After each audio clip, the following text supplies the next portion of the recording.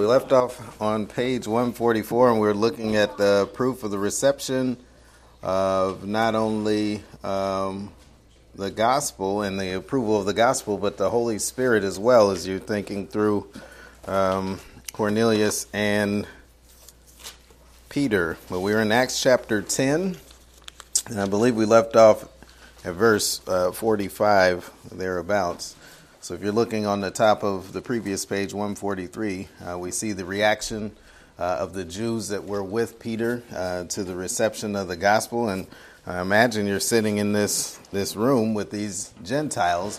Peter got the message, they didn't, and so I'm sure he talked to them along the way. But what validation this would have been, right, that the Gentiles are actually receiving the Holy Spirit just like the Jews did.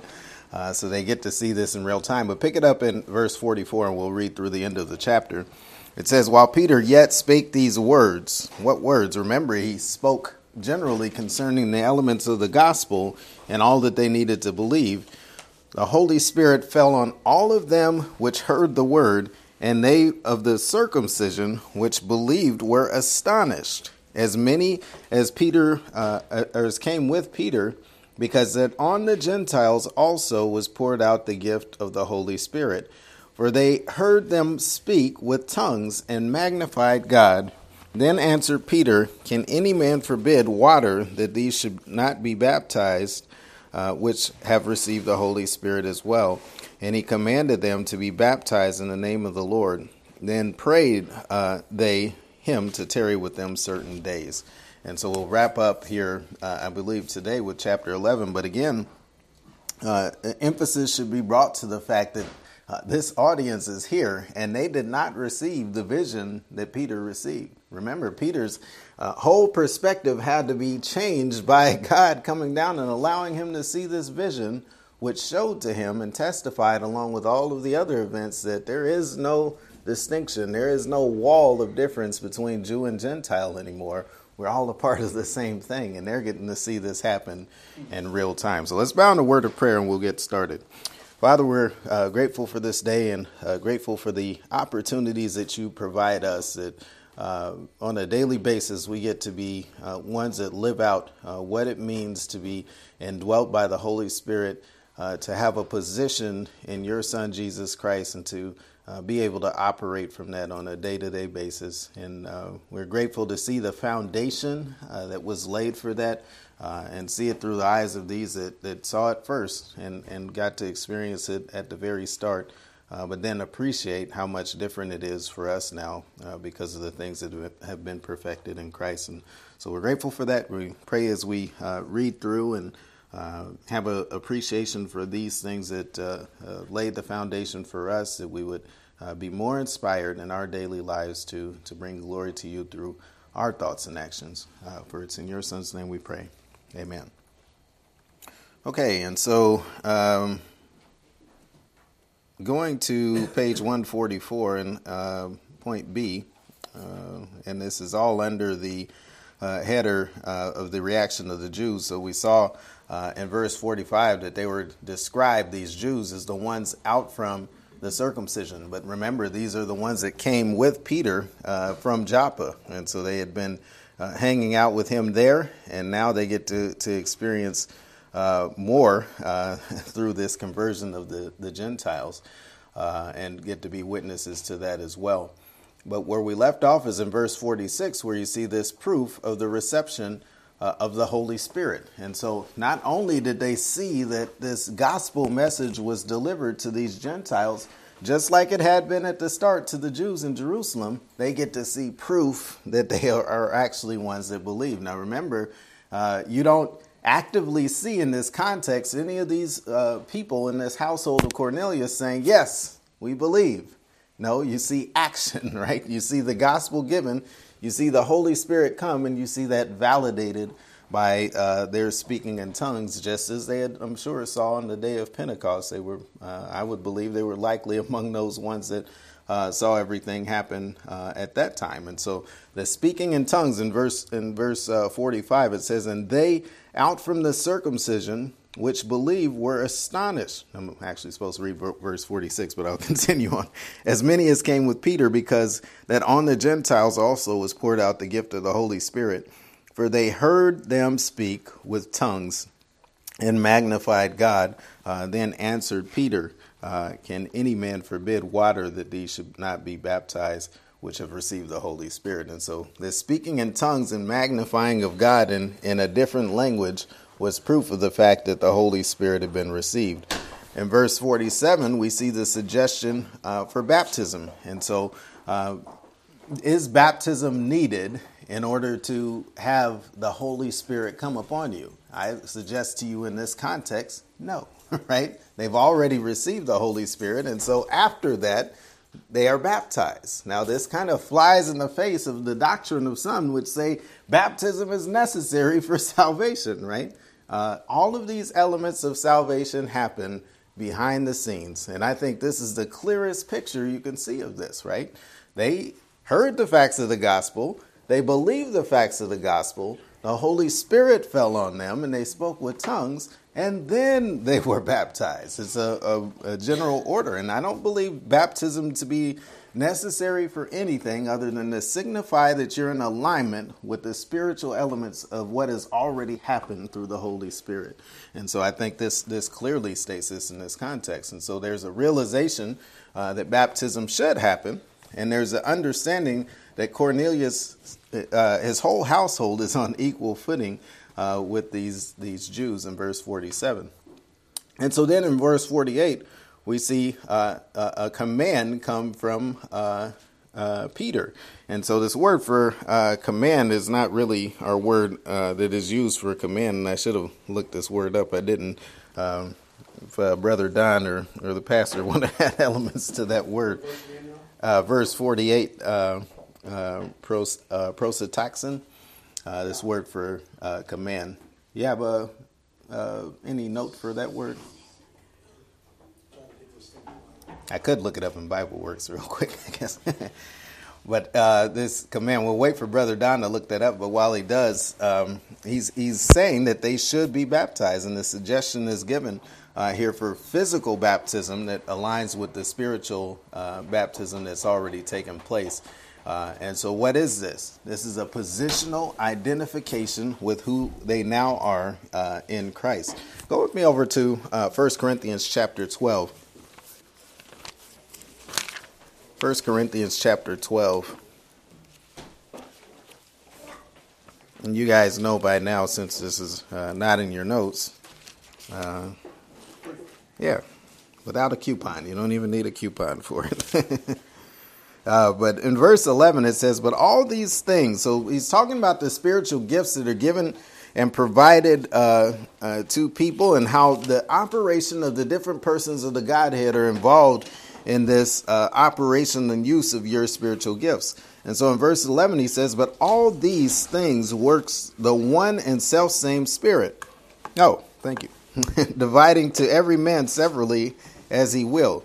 For as the body is one and hath many members, all the members of that body, or one body, being many are one body, so also is the Christ. For by one Spirit are we all baptized into one body, whether we be Jews or Gentiles, whether we be bond or free, and have been made all to drink into one Spirit. And so this is what they're experiencing here, right? The unity that comes from being in Christ and being placed into Christ through Spirit baptism. And here's a perfect example of that division that there used to be, right? As you look at Peter and you look at these Jews and how they were brought up, that there should be complete separation. And we talked about the fact, too, that this is more tradition than it is the law, right? But they're saying there should be complete separation between Jew and Gentile. This is completely being destroyed at this moment. This is confirmation of the work that was already done by Jesus Christ, where he tore down that middle wall of partition or separation between Jew and Gentile. And so they're able to experience it here. And not just Peter. If one person had been the testimony to this, what would that have been? Peter could go to the Jews and say, you know what? God has made it possible for us to go into the house of the Gentiles. And they would have said, have you lost your mind, Peter? They're going to question him anyway, right? But here you have the opportunity that not just him, you see others have seen this as well. So as he's testifying to it, they can also say, hey, we were there and we saw the Holy Spirit come down on these people. And you're going to see that in chapter 11. But the pastor did find this word for command here. It has the idea of to arrange towards, literally, and figuratively, it's to enjoin, or so to bring two things together. Say, come on together with me and let's go in this direction. And so what are they talking about here? With baptism. You come join together with me and let's baptize you to signify what's already taken place in the Spirit. And you see that back in chapter 10. And so going back to chapter 10 and verse 48.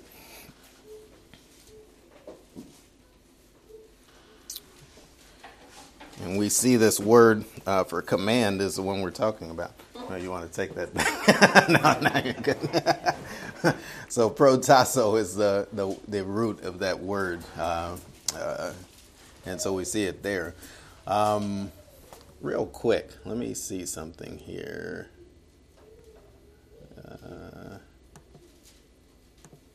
And I bring out the flavor of that word just a bit. Yes. According to Greens, it means to place or arrange in front, to assign beforehand or foreordain. Portasso. There you go. So you have more flavor given to that word. It's from that tasso arrangement under. Yeah. And I really should have done some more work on that word, because you have your word hupatasso, which is similar, but it's not the same. Yeah, this is tasso is the center place, and you put the preposition on top of it, in front of it, and makes it before to it. Before arrange or before ordain. Beforehand, Yeah. Correct. Beforehand, yeah, to assign beforehand. I'm going to get a couple more verses here that we can look up for that word in real time. So go with me over to 46. 1726. Acts 1726. Yes. Yeah, that's one of the ones that popped up. Go with me over there to Acts 17:26. We also had it used earlier in this context of chapter 10. And when we go back, we'll hit that one. But Acts chapter 17 and verse 26. And just to get a little context here, this is Paul appearing on Mars Hill, right? And he's going to give his little dissertation. You have all of these intellectuals who are sharing information often, and he's going to come and share some information himself. And some would say it was successful. I would say it fell flat. It was a big disappointment. But verse 22, it says, Then Paul stood in the midst of Mars Hill and said, You men of Athens, I perceive that in all things you are too superstitious.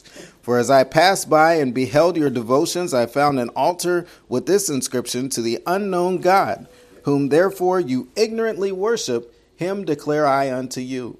God that made the world and all the things therein, seeing that he is Lord of heaven and earth, dwelleth not in temples made by hands. Neither is he worshipped by men's or with men's hands as though he needed anything, seeing he giveth life or to all life and breath in all things. And hath made of one blood all nations of men for to dwell on the face of the earth, and have determined the times before appointed, there's our word there, and the bounds of their habitation, that they should seek the Lord, if haply they may fill after him and find him, though he be not far away from every one of us. And so you see here, God set forth the bounds, or he set forth, or before appointed here, he arranged everything beforehand. And so here it's used in a slightly different way than you see it used in chapter 10, but you see that idea of setting up something beforehand. And so here, Peter, as he's talking to Cornelius in the household, he's set up beforehand that this action of baptism can take place after. And so going back to chapter 10, we see that in verse 33 of chapter 10, and I told you we'd hit that one too. And it's translated commanded in this context too. But go back just a little bit to verse 29. It says, Therefore came I unto you without gainsaying, As soon as I was sent for, I asked, therefore, for what intent you have sent for me. And Cornelius said, 4 days ago I was fasting until this hour, and at the 9th hour I prayed in my house, and behold, a man stood before me in bright clothing, and said, Cornelius, thy prayer is heard, and thine alms are had in remembrance in the sight of God. Send therefore to Joppa, and call hither Simon, whose surname is Peter. He is lodged in the house of one Simon, a tanner, by the seaside, who, when he cometh, shall speak unto thee. Immediately, therefore, I sent to thee, and thou hast done well that thou art come. Now, therefore, are we all present before God to hear all the things that are commanded thee of God. And so all the things that have been set before for God for us to hear right now, right? And so God appointed or arranged for all of these things to happen and to take place. And so as we go to verse 48, you see the way it's used here, you would think he's saying, oh, do this or else, right? Do this baptism or else all of that spiritual stuff that was done didn't take place. No, I'm being a little facetious with that, but he's saying that, no, this is an opportunity for you to do these things in alignment with what spiritually has already taken place, right? And so these things that were set forth. And so he says he commanded, or really he set forth, I would say, beforehand for them to be baptized in the name of the Lord. And so getting back to the notes, we see physical baptism, again, aligns with spiritual baptism, and positional identification is essential to baptism of the individual. Now, the residence of Peter and with Cornelius is also at view in this context, as we see he remains with them, right? He doesn't just go over there, be baptized, he stays with them, and this becomes very essential to what's going to happen in chapter 11, because he's going to come into question with the Jews, because why? He not only entered into the house of a Gentile, he ate with them, and he stayed at their house. How could he do such things? Well, we're going to see in chapter 11 their response to this. And so that brings us to chapter 11. I trust that you guys do have this page. Do you have pages 145 and 146? Did I give you those pages? I don't. Oh, okay. Well, oops. So we'll have to print you guys off these. I can go ahead and start doing it now if someone wants to go back there and grab them.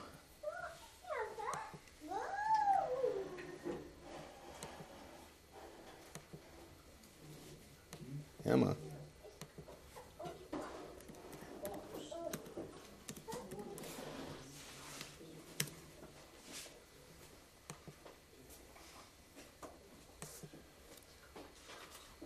Oh, the joys of technology. Where will we be without it? Yeah, better off.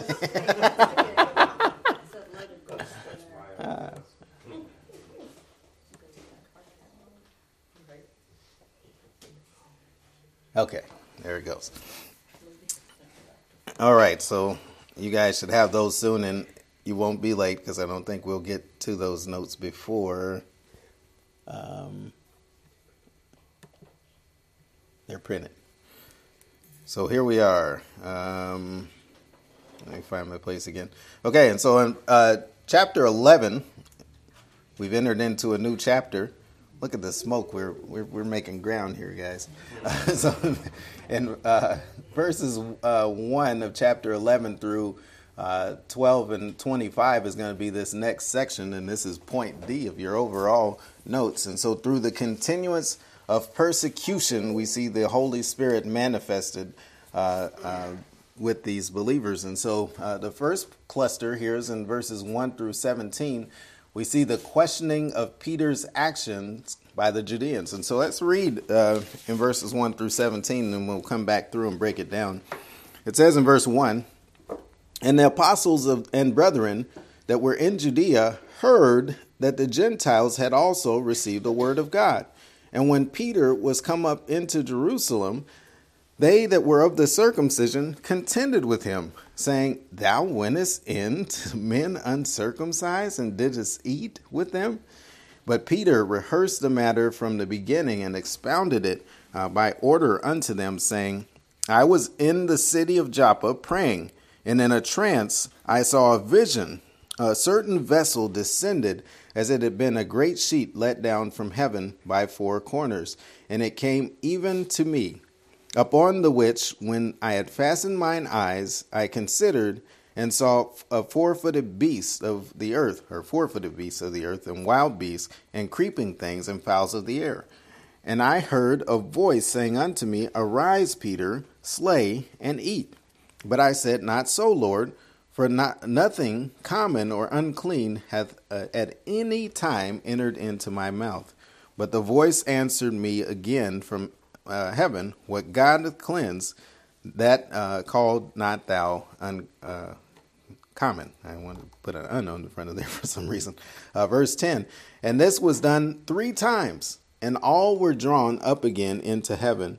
And behold, immediately there were 3 men already come unto the house where I was sent from Caesarea unto me. And the Spirit bade me go with them, nothing doubting. Moreover, these 6 brethren accompanied me, and we entered into the man's house. And he showed us how he had seen an angel in his house, which stood and said unto him, Send men to Joppa, and call for Simon, whose surname is Peter, who shall tell thee words whereby thou and all thy house shall be saved. And I began to speak the Holy Spirit fell upon them as on us at the beginning.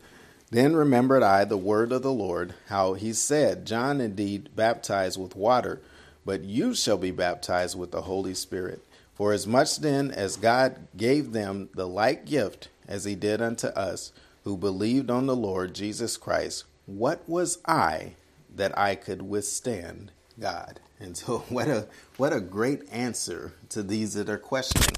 Now, these are not ones, I think these are believers. And he says brethren there at the beginning. These are not ones that are unreasonable like you see most of the Jews. These are simply ones that have not understood yet what God is doing now. And so they get the opportunity to see God is not operating mostly with Israel like he was before. In this time, he's doing something different, right? And all of these have been brought into one, and we're going to see that here. And so in verses 1 through 3, we see the source of this questioning, or the source and question that arises concerning Peter eating with these Gentiles. And so verse 1 shows us the knowledge of the reception of the Gentiles. And so it says there, in the apostles and brethren that were in Judea heard that the Gentiles had also received the word of God. Now, they've heard 2 things. There were a few people that were in this house of Cornelius that could have spread the word out, right? It wasn't just Peter. We talked about that. There's these guys that came with him,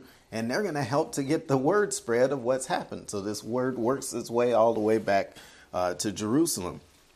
And so who are the recipients of this word? It's the apostles and the brethren which were at Judea. So you're taking into account not just these brethren that were there, but the other apostles, right? They weren't all there. And so as you think back to these 11 that were mentioned in chapter 1 of Acts, those all weren't there to see this take place. So they're learning, just like Peter learned, that God is doing something different, right?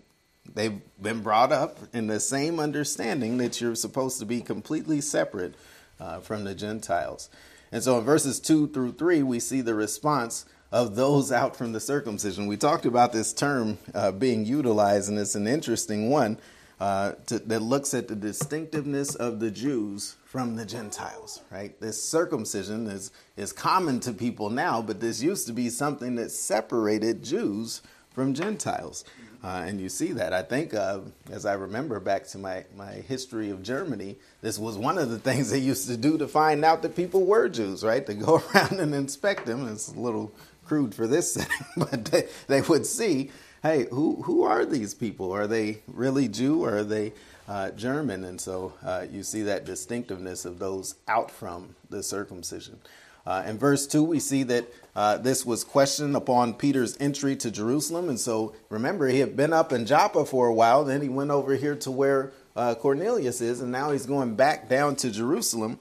And as soon as he enters, what happens? They have questions for him regarding his activities there on his travels. And so in verse 2 it says, and when Peter was come into, or really they're up to, the pastor has talked about this in our studies through 1 Corinthians, I believe, but Jerusalem is always seen as up. It doesn't matter what direction you're coming from. You could be coming south, but you're going up to Jerusalem. Anybody want to gather to understand why that might be? There you go. It's on the hill. So you're always going up to Jerusalem. And so they were they that were out from the circumcision contended with them. And so in verse 3 we see that the questions are of Peter's company with Cornelius. And so they distinguish these as being uncircumcised. And so you see that difference between the two of them. And it's emphasizing, again, the distinctiveness of the Gentiles, that they're not circumcised. They are not part of the covenant made with Abraham. And why are you eating together with them? And it illustrated, or is illustrating, the feelings of Peter's perceived violation of Jewish tradition.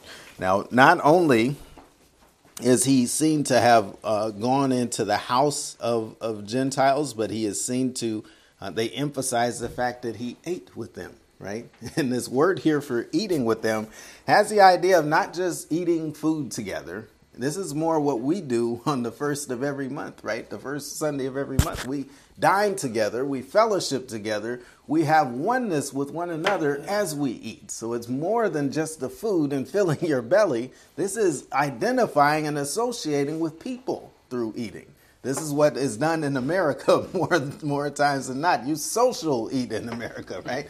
Most people around the world eat just to eat and to fill their belly. It's not some social event. We have all of these events revolving around food in America. And so this is really, it illustrates what they're looking at here. You're not just having food with these people. You are sharing something in common with these people. And this is a no-no, right? As you're looking at Jewish tradition. Top of page 145. And so this word here, I translated the dining of persons together for the purpose of not just eating, but social interaction. And we see this word used in a few different places that we want to hit on.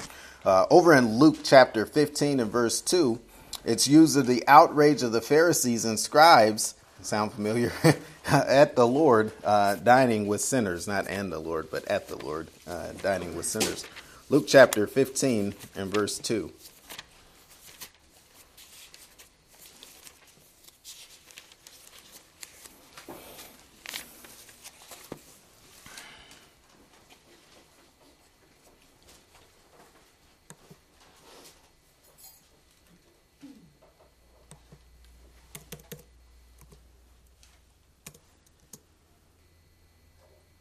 Okay, and it says in verse 1, then drew near unto him all the publicans and sinners for to hear him. Now, these are different out from groups here. The publicans has the idea of these tax collectors, right? And they're seen as sinners, not just for the fact that they collect taxes, but for the fact that they cheated in a lot of their collection of taxes.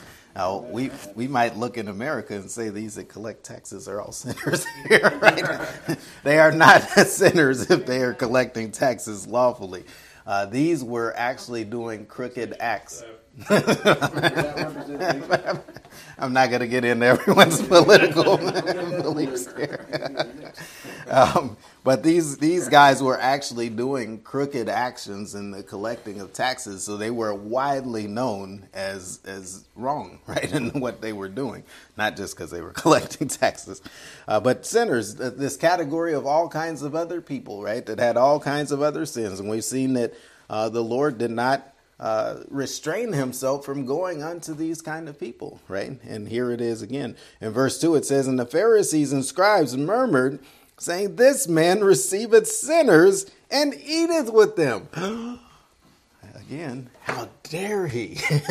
How could the God of the universe go unto these sinners? And what does he say in verse 3? And he spake this parable unto them, saying, what man of you, having 100 sheep, if he loses one of them, doth not leave the 99 in the wilderness and go after the one which is lost until he finds him. And we can go much more into that, but he's saying these people need him, right? There's a purpose for why he's going to these publicans and sinners, because he's trying to bring back those that are lost. And this is clearly stated here, despite their outrage. 1 Corinthians chapter 5 and verse 11, we see this word here for eating or dining used with of the prohibition from Paul to the Corinthian saints and dining with brothers that are in sin. 1 Corinthians chapter 5 and verse 11.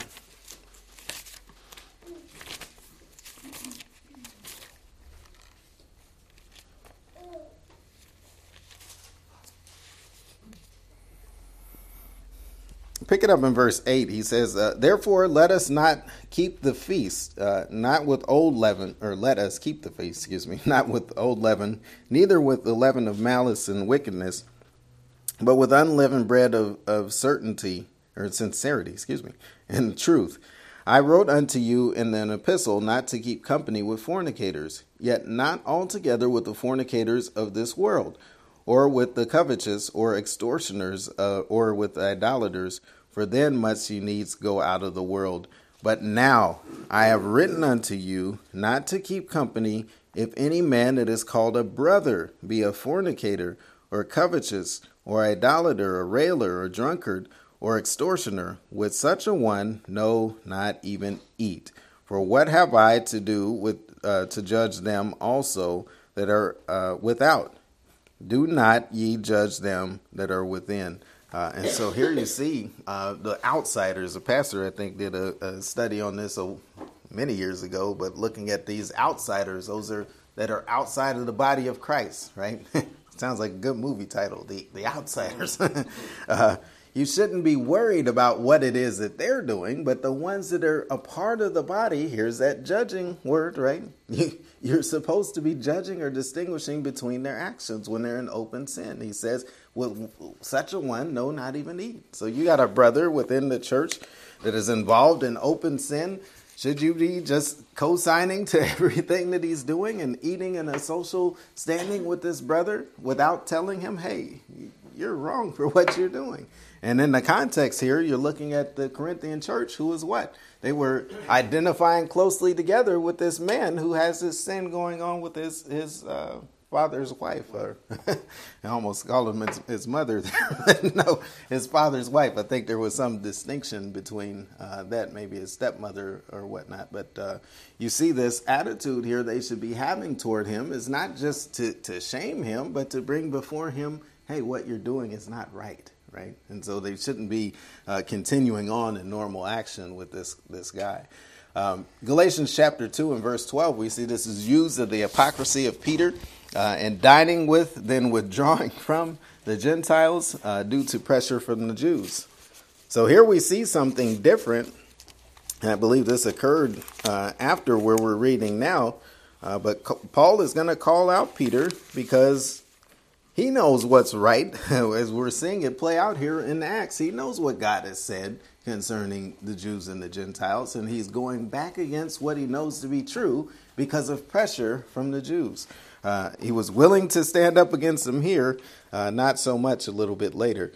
Pick it up in verse 11. It says, "But when Peter was come to Antioch, I withstood him to the face, because he was to be blamed. For before that certain came from James, he did eat with the Gentiles. But when they were come, he withdrew and separated himself, fearing them which were," here's that term again, "out from the circumcision. And other Jews dissembled likewise with him, insomuch that Barnabas was also carried away with his," really here the word for hypocrisy, right? And so what is the reason that you call people out? I don't believe in believers just being on the hunt for other believers that are doing things wrong, right? You have some believers that think, boy, I just got to be always on the lookout, watching what everybody else is doing. And when I catch you, I got you. It's time to go after that person, right? No, that's preposterous. It's not the way that believers should operate. But you don't want to go to the other extreme where you're ignoring things that are obvious, right? People are doing things and openly doing things in the body, and you're just saying, oh, not my business. I'm not going to get involved there. Well, Paul, he saw something that was occurring here that needed to be brought to his attention, right? And that's loving the brethren, I think. Because in this situation where Peter is doing this, he's not only affecting himself, you see other believers were carried away with his hypocrisy, right? He's an apostle. He's theoretically doing things right and supposed to be setting the tone for other people, and yet he's doing the exact opposite of what we see in God has called to be done.